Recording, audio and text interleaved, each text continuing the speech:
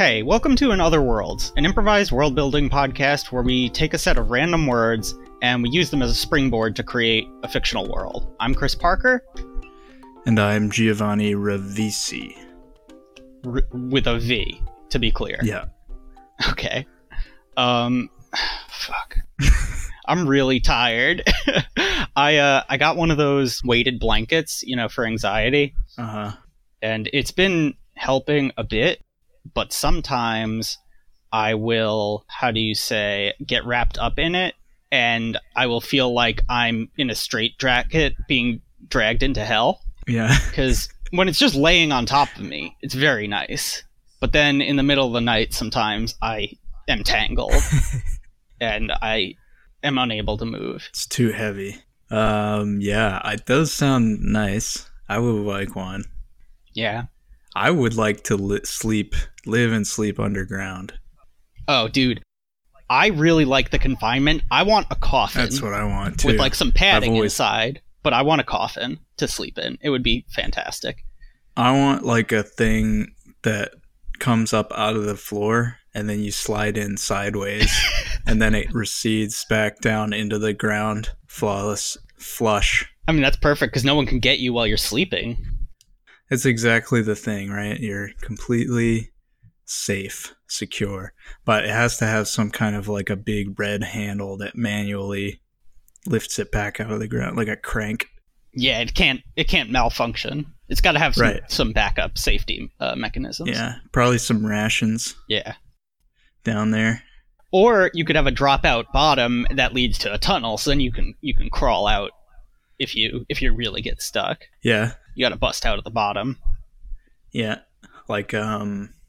Some kind of a, I don't know, maybe there's a power drill, an emergency power drill with fresh batteries inside. Yeah, you have a drawer. I mean, you're sleeping down there, so you have a nightstand, right? You have to. Yeah. I'm just thinking in case the manual crank fails, there'd be above my head, it would be 4 or 5 sheets of plywood. So if someone was going to try and attack me from the tunnel direction, I would be able to see it coming. But if I needed to get out, it would be an hour or two's work with the emergency saw. Yeah, but you hope you never have to need that. Well, the one issue with this is that you live in San Francisco. I would be worried about earthquakes, because what happens then? Yeah, there could be a cave-in, but I think that the box should be safe. That's what the rations are for. Well, then you need a communication, you need an emergency buzzer that tells the police that you're underground and they have to come get you. Right. The firemen. Yeah, someone needs to be aware that I'm down there. It's an excellent point. There's definitely a chance to be buried alive. I don't know, maybe a string with a bell attached to it. Yeah, take it old school. Trained rat. I like how we start the podcast. We usually end up on some world-building exercise where we're just coming up with some bullshit that does not exist. Well, we're talking about the world where this exists. It's an alternate universe. This is our world, and this is what I'm going to build when I get old. And I'm going to live underground like a goblin, man. So, should we start the show? Yeah, we should start the show. Yeah. Okay, so what we do, like I said at the beginning of the episode, is that we have some random generators that are going to roll us some random words and some random aspects of a world that we can start to build around. So we're going to just use these for inspiration to springboard us into a direction. And then we're just going to bullshit our way after that. So I'm going to roll the aspects of the world we're going to talk about. Okay. It's geography and plants in the world, which is nice. We're starting with the physical aspects of this world. And the plant... well, the plant is decorative, apparently, so I guess we're going to have to get into a civilization. But the geography is a natural wonder of the world.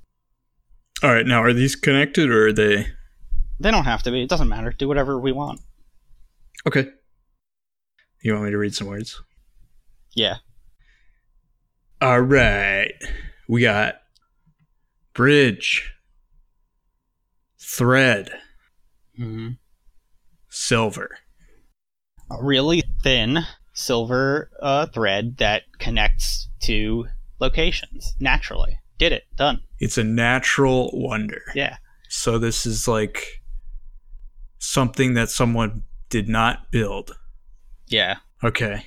I'm thinking it's like a land bridge, like an arc, or not necessarily in an arc. Maybe it's flat, but there's nothing under it. But yeah, it's super thin, and it's made of either metal, and so it's shiny, or crystal, and so light shines through it, and it looks silver. Yeah. I think it's called the World Thread, and it's large enough that world people can walk on it, and it's made of some kind of a silver metal. Yeah, but it's so large that relative to how long it is, it's very thin. Right. Okay. Yeah. So how did it get there? How did it get made? I mean, I would just say erosion. Big old river ran under it and it eroded into it. I mean, how do formations like that really get made? I would assume kind of like that. I don't know. Well, if it's a crystal, I guess we could do it like it grew over and touched the other side somehow. Yeah. But all right. So what do people think about this big old bridge? Because I assume you can also see it from beneath. That way, like the sun hits it. Yeah, it's really high up in the air. There's little shop stalls along it. Maybe it circumnavigates the whole planet. Oh, you want it to be that big? Mm-hmm. I was thinking just like Grand Canyon spanning big. Nah, I don't know. That thing could be cool though. Yeah, then we got to figure out how it came to be, because that's weird and interesting.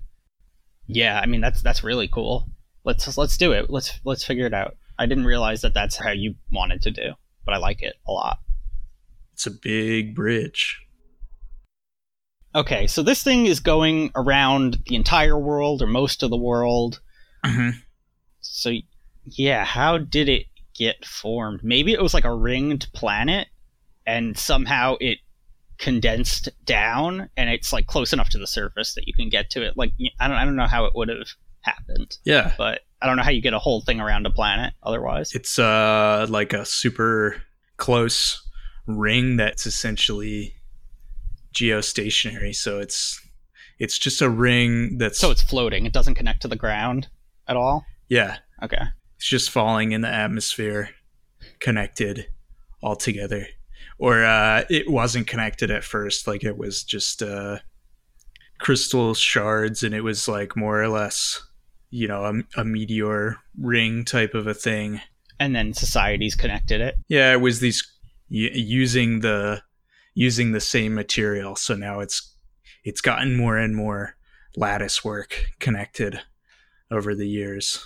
So there's sort of big floating shards, and then they've built these thin filament like threads that are connecting them all. Yeah, I like that, but I have one other idea that I'm probably not going to like as much, but maybe you want to develop on it. It's the planet originally formed by two planetary bodies colliding with each other, and so where they collide, a ridge forms, a gigantic outward, you understand what I'm saying? Like, because it's squished together there. Oh, yeah, that's really cool. And then over time that eroded out underneath all over the planet, and so it had just the top of that ridge is so it started as like one mountain circumscribing the planet. It was just like one long mountain kind of around the planet, and then it just eroded out to become a bridge. Yeah, that's awesome. So the planets are now one? Yeah, it's one planet. Because what I was imagining when you first said it was like an image of two planets slowly colliding with each other, and so they look like kind of a Venn diagram, and then where they collided, there's basically like suspended between the two gravitational pulls, there's a ring of stuff that got thrown up from the impact point in a circle. Yeah, it's like a Venn diagram, and then splitting the middle of the contact point is like a halo of stuff. But yeah, and then that thing like has just been chilling there in the atmosphere. Or yeah, it was just a mountain range that got smooshed up. Yeah, I like the mountain range because also, so say they were giant, proto-planets or whatever, and when they hit together, it creates like an enormous heat, right? So say their cores are silver maybe, or something like that. Mm-hmm. So not only is it making these mountains from like tectonic force, but also like the cores and mantles of the planets are leaking out, and so they're also made of magma a little bit, and that's what the silver on top is. Yeah. Is the solidified magma from one of these planets at least, or both, or mm-hmm. It's a molten silver core that basically formed this ring. Yeah. Which then stayed aloft and intact even as the mountain range eroded back down to normal planet. Yeah. Do you want to go with that or the rings? I like that one because it's elaborate. I like that one. That one's good. Yeah, as we did it, I ended up liking it more. Okay. Cool. So, it's pretty high up. It's like mountain height up. Yeah. So if people are going to get to this, what kind of civilization are we talking about? Or have they not gotten to it yet? I mean, I like the idea that they got to it and we build around it, but... Yeah, I think they're living up there. The question is, why go up there and live up there other than just like natural curiosity? Yeah, but my question is also like logistically, how did they get up there? Did humans live on the top of it before it eroded and then they just ended up there, or did they develop technology advanced enough that they were able to get up there, and how then? Yeah, I guess I was just thinking that that the mountain parts that are still connected to it, it's still being. Is it completely unconnected? I thought you wanted it to be unconnected, but I kind of wanted it to be connected. So yeah, then they can then they can just climb. Yeah. Okay, that's fine. So there's places where you climb up into the mountains and then you get onto this thing. What's the climate like up there? Is it hot or cold? I mean, I would guess on a normal habitable planet, it would be colder, right? Like our world. I don't know if we could come up with any reason why it wouldn't be, other than that it's more interesting of a world building device. But yeah, because we did Cold Planet. No, I think that's a cool thing that's there, and I think we should roll another one. Okay. Or we could go to Plant if you want to, or we could roll another one. Yeah, let's do Plant. Okay. So roll some words for decorative plant. I'm rolling some words. Hearing, meeting, punishment. Hearing, meeting, punishment. Okay. So these are decorative plants that are in prisons or torture chambers, and maybe they're okay, what if it's a decorative plant that's shaped like an ear horn, and you can be on the other side of a wall and put your ear up to it, and you can hear in on an interrogation. Okay. It's a plant that's got like it's got two big bell flowers that look like the ends of phonograph things, and you put it in like a glass dome and then you let its flower trumpets go out into two different rooms, and it connects them for meetings of punishment. So I like the idea that how a Venus flytrap has evolved to do a specific thing, that somehow this thing getting like sound yelled through it is beneficial to the plant. Yeah. I don't know though. Yeah, I think so if it needs to get sound through it, then maybe it's allowing sound waves to pass much longer distances. So it's actually just like a vine. Yeah, it's like a telephone it's got a telephone wire that goes underground. It's basically just a plant telephone. But the way it works is that it's got like it's got two different types of flowers. It's got like some flower that traps insects or small creatures, and then it's got the phonograph flower.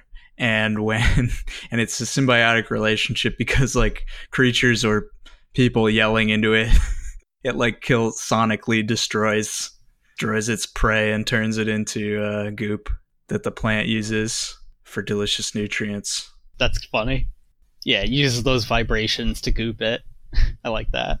So we're talking about a scale where we can use it to go, between a room. But how about if instead of it going underground, it's a vine on the ground, but it's on the ring. It's going like all around large sections of the ring, like one giant plant that's growing together for people to communicate. Yeah.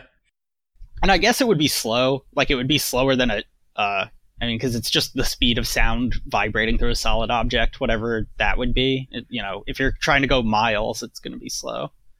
Well, I don't know. The plant might have something. But yeah, maybe it's more of like you can transmit a recording. You press the stamen and it knows that you're done talking, and it transmits it and it routes it to your destination. Yeah, so it's got basically a stamen keyboard, and maybe it's like they got to use a Morse code or something. Right. I don't know. But then we were talking about them yelling into it, though, still, so... No, you got to yell into it, but I think that by pressing the stamens, there's like 32 stamens on every flower, and by pressing them in a sequence, it will route your message to that one. Okay. That's the operator. Yeah, so it has its own routing as well. Cool, yeah. Also, I just Googled the speed of sound through solid steel, and because I just picked it was what auto-completed for solid, and it's like 5 times that of in air, so it's actually pretty fast. Okay, so maybe the reason this plant does so well up on the ring is because it's actually using the steel to transmit the sound faster, to basically amplify the signal and speed it up. And maybe you can't guarantee, because your message actually getting transmitted, the flower will like keep routing it around and around in a circle until it actually detects a little bee has landed that it needs to use the sound to blast into mush. So you're probably going to get the messages in a certain amount of time, but the humans actually have to cultivate this insect as well.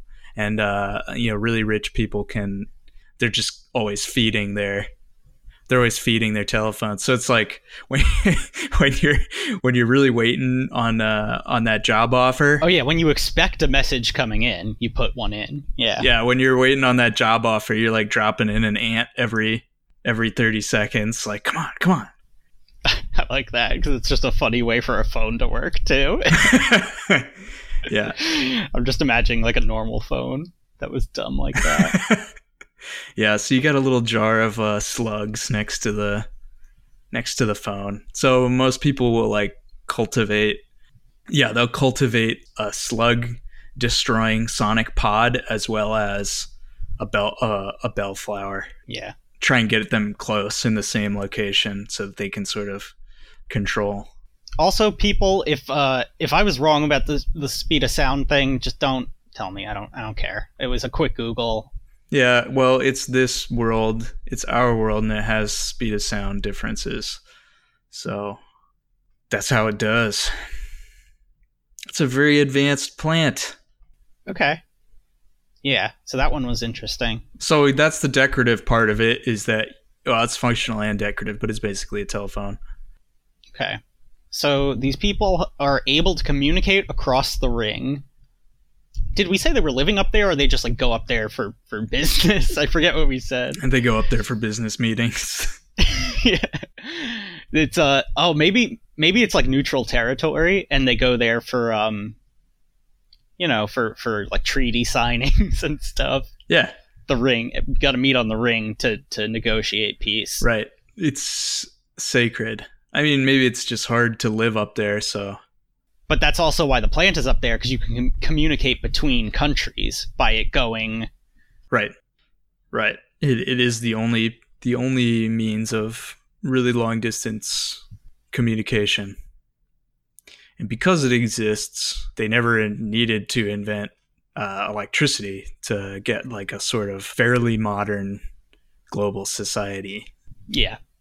Maybe they don't even have written language because it wasn't a necessity to carry a missive. Well, those two things aren't related. Oh, because they have verbal.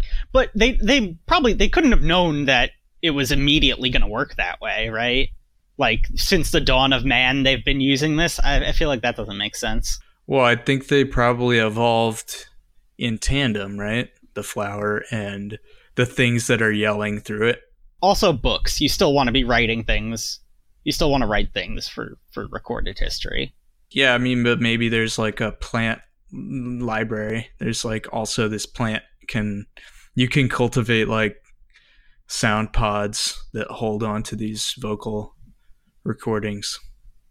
All right, let's just do Plant World then, because if we're gonna have all of these multi-purpose plants, I feel like it's like the Flintstones, where there's always an animal that's doing the task of an everyday item. It's a plant. They're all different plants. Yeah. But they still squawk and go, "It's a living." Like in the Flintstones. There's actually one plant that just does that. That's that plant's job. Yeah. It's catchphrase plant. Yeah. All right. So if they can communicate to multiple countries by using the plants, what do they do with that ability? What kind of international relations are there in most of the world? I guess we're talking about, a semi-global society, you said before. Like, they're pre-global. They definitely travel between countries, but not freely, because they don't have electricity. They don't have planes. Yeah. What is the point of diplomacy, I guess, to move goods? You actually don't need electricity to have planes. That was a dumb thing to say. You just need to start the plane, and then it's gas. Huh. Yeah, I mean, it's a plant plane. So it's got big roots. And it flies in a circle. It gets to the end of its roots and it just goes in a big circle. I don't understand how that works. Oh, okay. The root of rings is underground and it's going above ground. Okay. No, I mean, like, it's just like one thing connected on the ground, and it's like, you know how that toy that never existed but does exist in movies with it's like a plane on the end of a string connected to a stick that a kid is whirling around in a circle. Like a flail?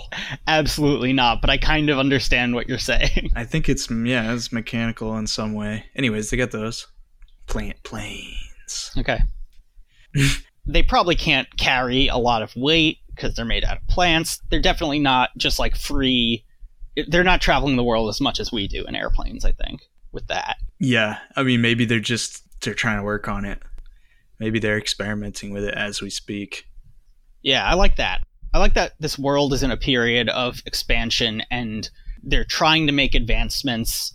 They're communicating with each other. They're about to become like a not unified, but, a world that communicates with each other and it's not just trying to kill each other. They're all working for the same goal. They're working for the weekend. Mm-hmm. Mm-hmm. Yeah, it's the ring of diplomacy.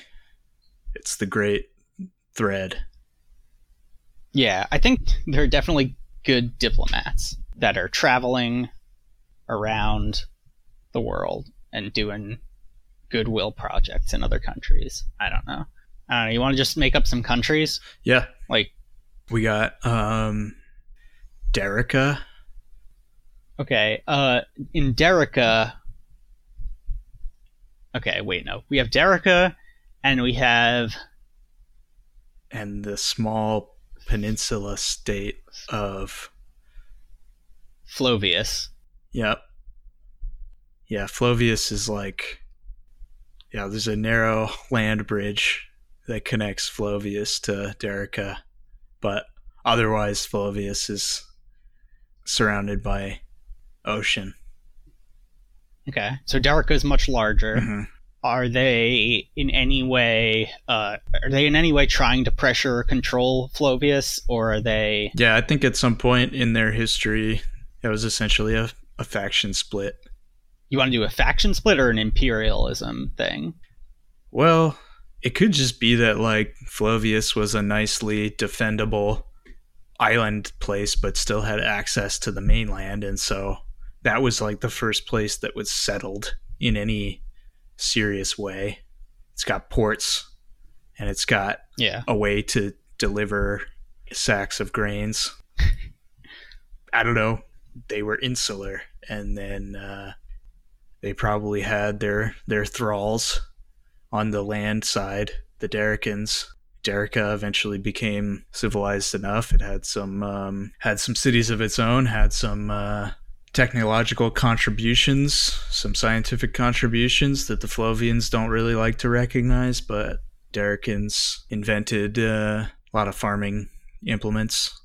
Yeah, I like this because originally I was thinking that it was the other way around, because Derica is bigger geographically country. I assume they would be the more powerful ones, but I like that the small people were kind of using the big country as a resource. Right, yeah. That's more like England in our world. Yeah, all the farmer folk are over there, and the Flovians they were very wealthy. Yeah. They sort of kept their wealth concentrated in this small place, and when it got overpopulated, people moved out onto the mainland to be farmers. It was a bit of a power dynamic there, but now, fast forward a couple hundred years, things have evened out a bit. Derica realized that they were in control of the wealth and didn't rely maybe on the global sway that Flovia had, because Flovia so maybe with the rise of like globalism aided by the world thread, it just wasn't as important to control a port. It wasn't as important to control that flow of information. Right. Maybe Derica actually built a connection to the world thread themselves. They didn't have a support in Derica, but they built one because maybe they grew like a big beanstalk up to it. Oh yeah, we're going back to plants. I'm down for that. So Derica is it's a big flatlands. Yeah, it's a big plains area. But yeah, I like the idea that they were good farmers, and then all of these special types of plants were being developed or discovered. Sure. Because they were an agricultural society already. Now they've gained power through that, because now they're at the forefront of like plant research, botanical research. Totally. So if Derica is primarily agricultural, and they're doing advancements in botanical stuff, what is Flovius up to now? They're still a port city, I guess, but like you said, it's not as important because of the ring. What do they do? I would think it's kind of just an aristocracy in decline. So nothing. They do nothing. Yeah, banking, political ingenue. I don't know what that word means. Me neither. Yeah, they think highly of themselves, so maybe they were very involved in the arts, and now just no one had real jobs. I'm not saying that artists don't have real jobs on Earth, but like no one had jobs that are required by society, and so because they were using the Dericans, and now they're just like every once in a while, someone sells a painting, but they're starving artists basically because they have no natural resources. They do. I mean, they got fish, I guess. They got fish, so there's a Maybe there's the aristocracy versus the fishersmen, the Bay Masters. the fishers people. Yeah, okay, so there's fishermen along the coast and aristocrats on the inside. The fishermen, I guess, they actually have like the best lives right now, probably, because people come in to trade with them, they sell fish, they are self-sustaining themselves because they catch fish, whereas the aristocracy needs all the help it can get, and it's no longer going to be an aristocracy because they're losing their money, like you said. Yeah, I think they're still selling spice, but trade routes are becoming more established since you can order stuff using the plant internet. Yeah, using Amazon now, the Amazon forest. I don't know. I thought the plant was not going to be so good at communication that they had a global society, right? So I don't think they have plant internet.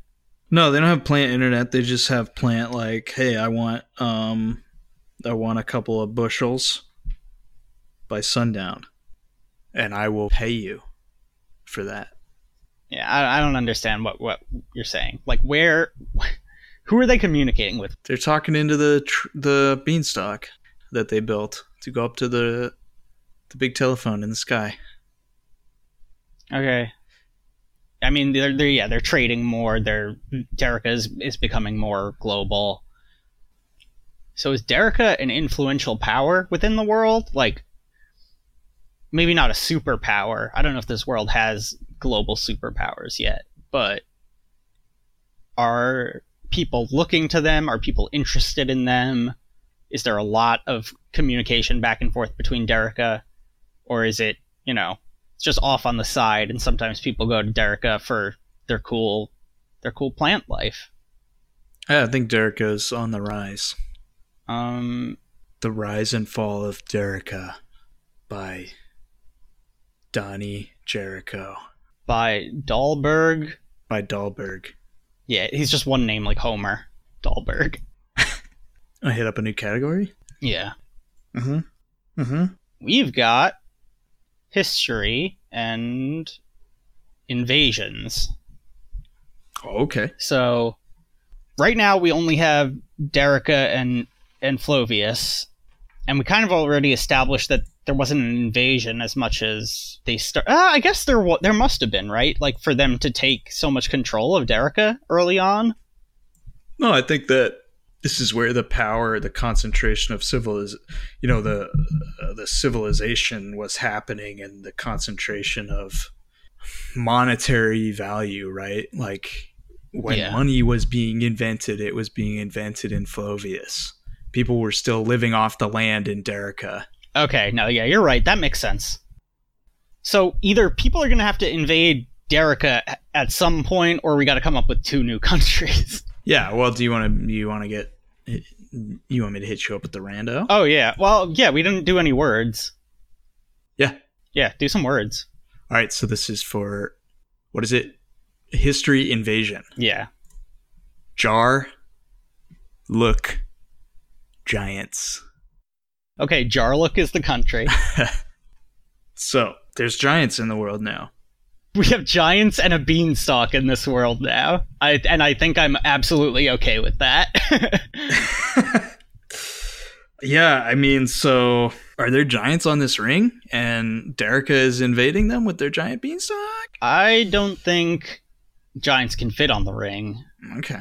Maybe you have to go over the ring to get over giant territory, though. Like, there's no way to cross through land because it's too dangerous. So you have to use the ring if you want to do trade on other sides of the giant lands. All right. So, what about this? What about this? What if, when those two planets smash together, it completely stopped the rotation of the planet? Now, this is something I've read about in my science fiction novels. But if this planet does not rotate, it could have one very hot side and one very cold, dark side. Only in science fiction could something like that happen. Yeah. So if that's the case, and we got one side, we got these giants. They're thriving. They're giant plant. They're tree ants. And they're walking around on this hot side. And then they're real big, so they gotta peek over. They're looking over the bridge at the small people of darkness. Small people who live in darkness, yeah. So wait, I was thinking that the ring was horizontal in relation to the sun, like an equator. We're talking about it being vertical now and separating the dark and light sides. I know it's space, so it's all relative, but like, you know what I'm saying, right? Yep. The ring is separating the dark and light sides. Okay. Yeah, that's fine. Yeah, the ring is in eternal twilight. Okay. And these giants are obsessed with jars. These giants need more jars. Okay? Okay. So, if this is at all like the moon, people are going to have to live real close to the twilight zone to Yeah, they can't get that far away from it. Like everyone's living on this sweet strip. So the giants are living in real hot land, and they've obviously adapted to live in extreme conditions, but so they got to come closer to the darkness, but they don't like that because it's dark and they have leaves that they're using to breathe. And they're getting jars. They carry jars around because they got to carry water back with them.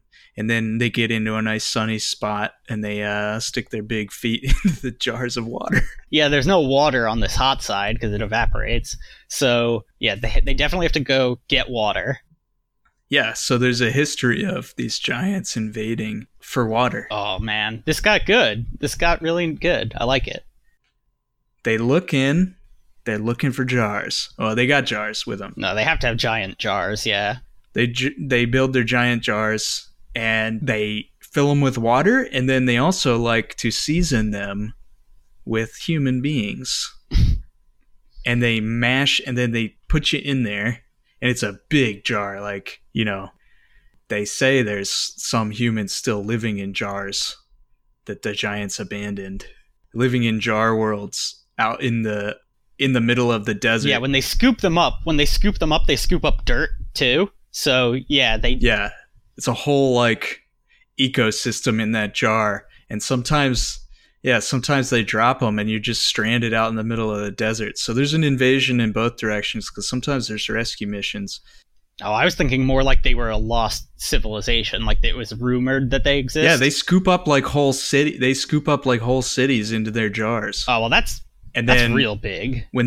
To be that big. Yeah, when they get them back there, they mash their big foot into you. They mash you down into a pulp. Dude, to be able to scoop up a city, you would have to be think about this thing. Manhattan is like half the size of its palm. That's what you're talking about. Yeah. That's way too big. Why? Because that's not feasible at all. That thing would be like 40 miles tall. Yeah. It's a big plant. There's a lot of sunlight over there. It's a big tree, man. It's like, to be that big, there's no way that you could have a feasible like ecology between them and the humans, because the human population is just going to be too low. They're not going to be able to compete with the resources needed by the giants to thrive. Yeah, it's like the giants don't come every day. No, I know, but they would basically, if you're that big, you're like obliterating all of humanity every time. Not necessarily. Yeah, because there's more than one giant. How many? It could be like 3. There's only 3 giants. This is a fantasy world. Well, yeah, but I mean, so there's only 3 giants, is what you're saying, though. Yeah, there's 3 giants. Okay, so then they've got something associated with them. For some reason, there's 3, but we can talk about that later, because they're not just like a species that propagated normally. So there's something interesting with them. Okay, yeah, then that's fine. Because if it was like a society of giants, if there were like hundreds of giants, they would just be wrecking shit all the time. I mean, look, like if you don't want to be too close because the Giants, you want to be far enough away. The Giants they don't like to come very far. So, anyways, Flovius is under attack. The Giant spied it. He sees that nice ocean of water to soak his feet in. He was looking over the bridge. He saw that perfect jar-sized city. No, all right. So I like this as an idea. So he was going to attack Flovius, and he steps in the water near Flovius. Incidentally, that raises the water level and floods the entire city. So that's the Great Flood of Flovius of 1754. Is that why it's called Flovius? Yeah, I guess. So that happened a long, long time ago. Yeah. That the Great Flood happened. He just took a chunk out of Derica instead or something. Yeah. Let's talk about why there's three giants, or what the three giants' relationship with each other is. Something about that, because they're obviously special in a certain way. They're trees, we said, right? They're tree folk, tree ents. Yeah, they're tree folk, basically big ents. Yeah. They have feet that can fit inside of jars, large city-sized jars. How did they come to be? At some point, they must have had water to thrive to get to the point where they became that big. Maybe... So if they're living beings that are that big, they have water inside of them. So they basically have that entire side of the planet's water is inside of them. That's why there's like three, because they absorbed all the water on their side of the planet, and like they were the only ones that lived. Right, because the water would probably be flowing. If they didn't trap the water, it would all evaporate, move to the other side, yeah, and freeze and be trapped in ice where they couldn't get to it. So there's some kind of water cycle, but yeah, they've destroyed that side. Yeah, maybe it's more an amalgamation of plants with this. Once the plants developed brains, their ability to communicate made them into sort of a hive creature that eventually... Oh, it's a legion, yeah, hive mind kind of... Eventually became it, and maybe it's, we said it's a tree ant, but it doesn't have to necessarily look like that. Maybe what it looks like is a shambling mound. Yeah, I was going to say shambling mound, but... A big shambling mound. Why don't you want to do three different types, like a moss mound, a tree mound, and something else, like a leaf mound, a bush mound? I don't know. Yep. And so the jars that they have are not, maybe they're at some point, they used to make nuts. Yeah. But now they've just got these giant nuts. So that's what the jars are. They're nutshells. They're just like a big evolutionarily changed nutshell. I like that, yeah. And that's how they know when they need to get more water, is their nuts are drained.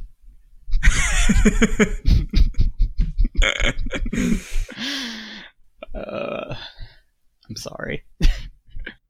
Yeah, when they've juiced their goose. Okay. So back to the humans. What else does their world, revolve around, figuratively? What else are they doing besides, trade and growing plants? There's got to be something more. Well, they're probably trying to track the movements of the three. Of the giants, yeah. Of the Great Three. So the ring is pretty high up, so maybe there's some stations up on the ring, right? Yeah, they have lookouts on the station, on the ring. I think like these days, they're a great deal of their collective effort and their global diplomatic efforts revolve around the creation of fake cities. Blazing Saddles style. Yeah, like Blazing Saddles style decoy cities. Yeah, okay. Yeah, so, they're making these beautiful watery... Yeah, they got good water. They got good cities. Maybe they're raising livestock. You know, what a giant looks for in a jar full. What does a giant look for? Looks for water. Looks for animal life. It looks for fertile loam. So, I mean, this isn't really as much of a fake city as it is like an agricultural zone a rural zone. It's a biodome. Yeah. It's a biozone. So, yeah, I mean, I guess they're just willing to like sacrifice that to appease the giants rather than have their whole cities be destroyed, right? It's a sacrifice they have to make because I don't think they're prosperous enough that they're raising their own food away from there too. I think that's just where they have decided to raise their food because they know it'll stop the giants from destroying the cities. Or they hope that. Yeah. Yeah, that's really good. But yeah, there's a common antagonist in this world, and I think that... does anything happen on the dark side? I mean, I don't think anything lives there, but is there... It's very cold, and I would imagine it's mostly ice. On the far, it's just one giant ice cap. What's out there? Maybe there's some sort of glacial activity that like is pushing resources into the... Yeah, I would imagine that water would be flowing. Yeah, how do glaciers work? I don't know. And maybe there's geothermal activity that is, that is producing some heat on that side of the planet, so it's not completely... Enough that the area near the ring, it's some of the water melts there and flows downward into that area. I kind of like the idea that there's a wall of ice though, like a great wall, so no one knows what's beyond it. Yeah. I guguess they would know because that doesn't make any sense because of the ring. They'll have seen the other side of the world from the top of the ring. I mean, it's dark, so not really. I don't know. Yeah, I guess all they can see from the top of the ring is like a block of ice shrouded in darkness. That's fine. That makes sense. Yeah. So maybe they've got legends about what goes on that side because they know the giants come from the light side. They've got to have a legend about why nothing's going on the dark side, maybe. Although they're a pretty advanced society now, so this is just in the past, I guess. Because like they're not still believing this. Or maybe that. Yeah, they might have a mythology about light and dark, and I would assume since it's so cold, there's some sort of air current that's coming from the hot side to the. So there's always a wind blowing into the cold side, right? Because it's such a drastic heat difference. Yeah. So something about that in the myth. I don't know. Maybe that's like their underworld, they think, because that's like where everything gets blown to in, I don't know. Right, yeah. It's, nothing moves there. There's no light, no nothing. Yeah. It's probably a lot of animals with big eyes. Or no eyes at all. So there is life on that side. You want there to be life? Well, on the, on the cusp. Yeah, okay. On the cusp. The liminal regions. So we've got a few countries. There are minor international relations. People travel across the world. They sometimes have to deal with these giants. What else is interesting in this world? They have a lot of plant-based technologies. How about... I'm just trying to think of like a... It's kind of a George Washington Carver world, to be honest. Yeah. It's kind of a George Washington Carver's dream. So, I mean, the plants are the renewable resources. They're making new things out of the plants, but what else is there that people need besides water and plants? Good point. Kind of sweet salts. Yeah. Sweet salts of the earth.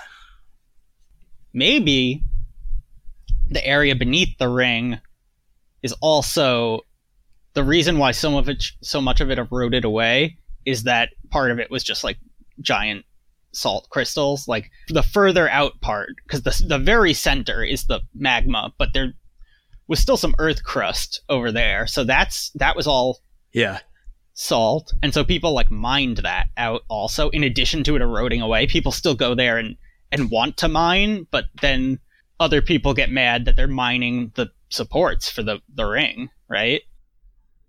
Oh yeah, like that. So it's literal, yeah. So it's pillars of salt that are holding the ring. Yeah, up. I mean, I think it's like partly stone. You know, I think there's just gigantic salt deposits, and they're worried that it'll collapse if they mine out all the salt. Yeah, I'm imagining a world now where like one civilization, it's kind of like global warming, a global warming analogy, or what's the other word? You want to do a new country? So there's one country that's just like they're going ape shit on this, and the wall over their country the ring is just like sagging down because they're taking out all these supports. Yeah. And the other part of the world is pissed off because they're like actively maintaining the supports or even trying to reinforce them. But if that part of the ring breaks down, there's people who are worried that the whole phone system, the whole ring, the whole plant ring would cease to work properly. So yeah, I think there's just a droopy part of the ring where this up and coming nation is, where their greed is outstripping their greed is outstripping their foresight. Yeah. And I think since Derica was able to come up with an artificial, it's natural, but a beanstalk support, they could be trying to help them out and be like, listen, we can reinforce your ring, but they don't want to do trade for some reason. They don't want it. I don't know. For sure. It's like, why not just build plants? Yeah. So what's this other country, and what is their deal? What about Larth? Yeah, Larth. Or Lorth. Lorth is better. Yeah, okay. Lorth sounds evil. Yeah. So Lorth is always up to bad business, mining away the supports. And for some reason, they don't like interacting with Derica, or at least, they must be interacting with other people, because they got to be trading the salt out. They're not just only using salt for themselves. Like, they're just the Salt Society. Yeah, well, Derica probably put like a fucking embargo on that shit. They can't pass salt through there. Oh, because they don't want to support them the mining it. And so that's why they won't accept. At first, like Lorth, maybe Lorth's thing was salt, and that's what they did. But as time went by, it was like, actually, this is becoming a big problem. We rely on this, on the functionality of this ring. Yeah, so maybe this was a conflict in the past, and now there's just bad relations still between Lorth and Derica because they embargoed them. Yeah, and Derica's like, it's for your own good. Let's just have another meeting. Yeah. Let's have another meeting. Come on. Yeah, let's get up on the ring. We gotta have a meeting. We can work this out. But the ring is sagging. They can't get up to the ring to have diplomatic relations. Yeah, Lorth is just They demand to have Lorth has gone dark. They demand to have their summits on the ground, but everyone else is like, no, that's crazy. We gotta go to neutral territory on the ring. And Lorth is just like, everyone come to Lorth and talk to us. Tell me what's going on. Because they don't have any knowledge of... Lorth has no clue what's going on, yeah. We might be able to call it now. Yeah. Okay, let's call it. We have to name the planet. We've named pretty much everything else. Oh, and I guess we have to name the giants, too. We don't have to. But let's name the planet. Yeah, you got something? No.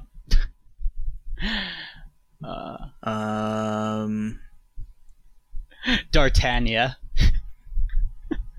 D'Artagnan. Okay. How about D'Artagnan the split? D'Artagnan the Riven. Ooh, yeah. D'Artagnan asunder. It's an expansion pack to D'Artagnan, okay? Okay, so then you want to name the giants? There's a what were there? There's a moss one and a tree one, and then some other kind of plant that is amalgamated. Yeah. What other kind of plant is there? Flowers. I mean, just other vegetation that isn't moss or hard wood. Everything else. So, the moss one will be called Bezicus the Loath. Okay. And then the tree one is Physicus the Loaf. And then the one that's the other plants is Plezicus. Sheorg. Oh, okay, fine. Yeah, I mean, I was thinking about doing something different, but I was going to just make the suffix different. I was going to make it like Plezicus the Pleasant or something. They're not a loaf. Yeah, that one's good. That one's good. Or Sheorg. Either way. Sheorg is the ancient fourth one that no longer exists. Yeah, Sheorg there's a disagreement between the four, and Sheorg was torn asunder and amalgamated. And so then at the what's it called in when Borgs do it? Assimilated. Assimilated, yeah. But then at the end of the movie, they zoom in on the ground and you see whatever plant Sheorg is made out of, one of them pokes up through the ground, and then there's a dramatic cut to black because Sheorg's coming back. Yeah, and it's a it's a sound capsule from inside one of the plant libraries, and it opens up it opens up, and then it cuts to black, and you just hear Sheorg's guttural scream that had been trapped in the sound capsule for millennia. Okay. And then like and then some rock music starts playing. What would be it'd be like the same song at the end of The Matrix starts playing. I was gonna say, damn it. That is the ultimate like dumb but really good ending song for like, this is an action ending. Yeah. I just know how good it is. It's got a cool bass line, I think, if I'm remembering correctly. All right, so I think that's another one. Yeah, another one in the can. In the record books. Yeah. Eventually, we're going to have a vote where our listeners vote on all the worlds, and then we're going to expand one of them into a more cohesive and full Earth world. I don't know why I called it an Earth. That'll be called the expansion pack episode. So get ready for that, and tweet at us if you like the show or have commentary to give us. And I'll see you later. See ya. Yep, this has been In Other Worlds. Goodbye. Worlds.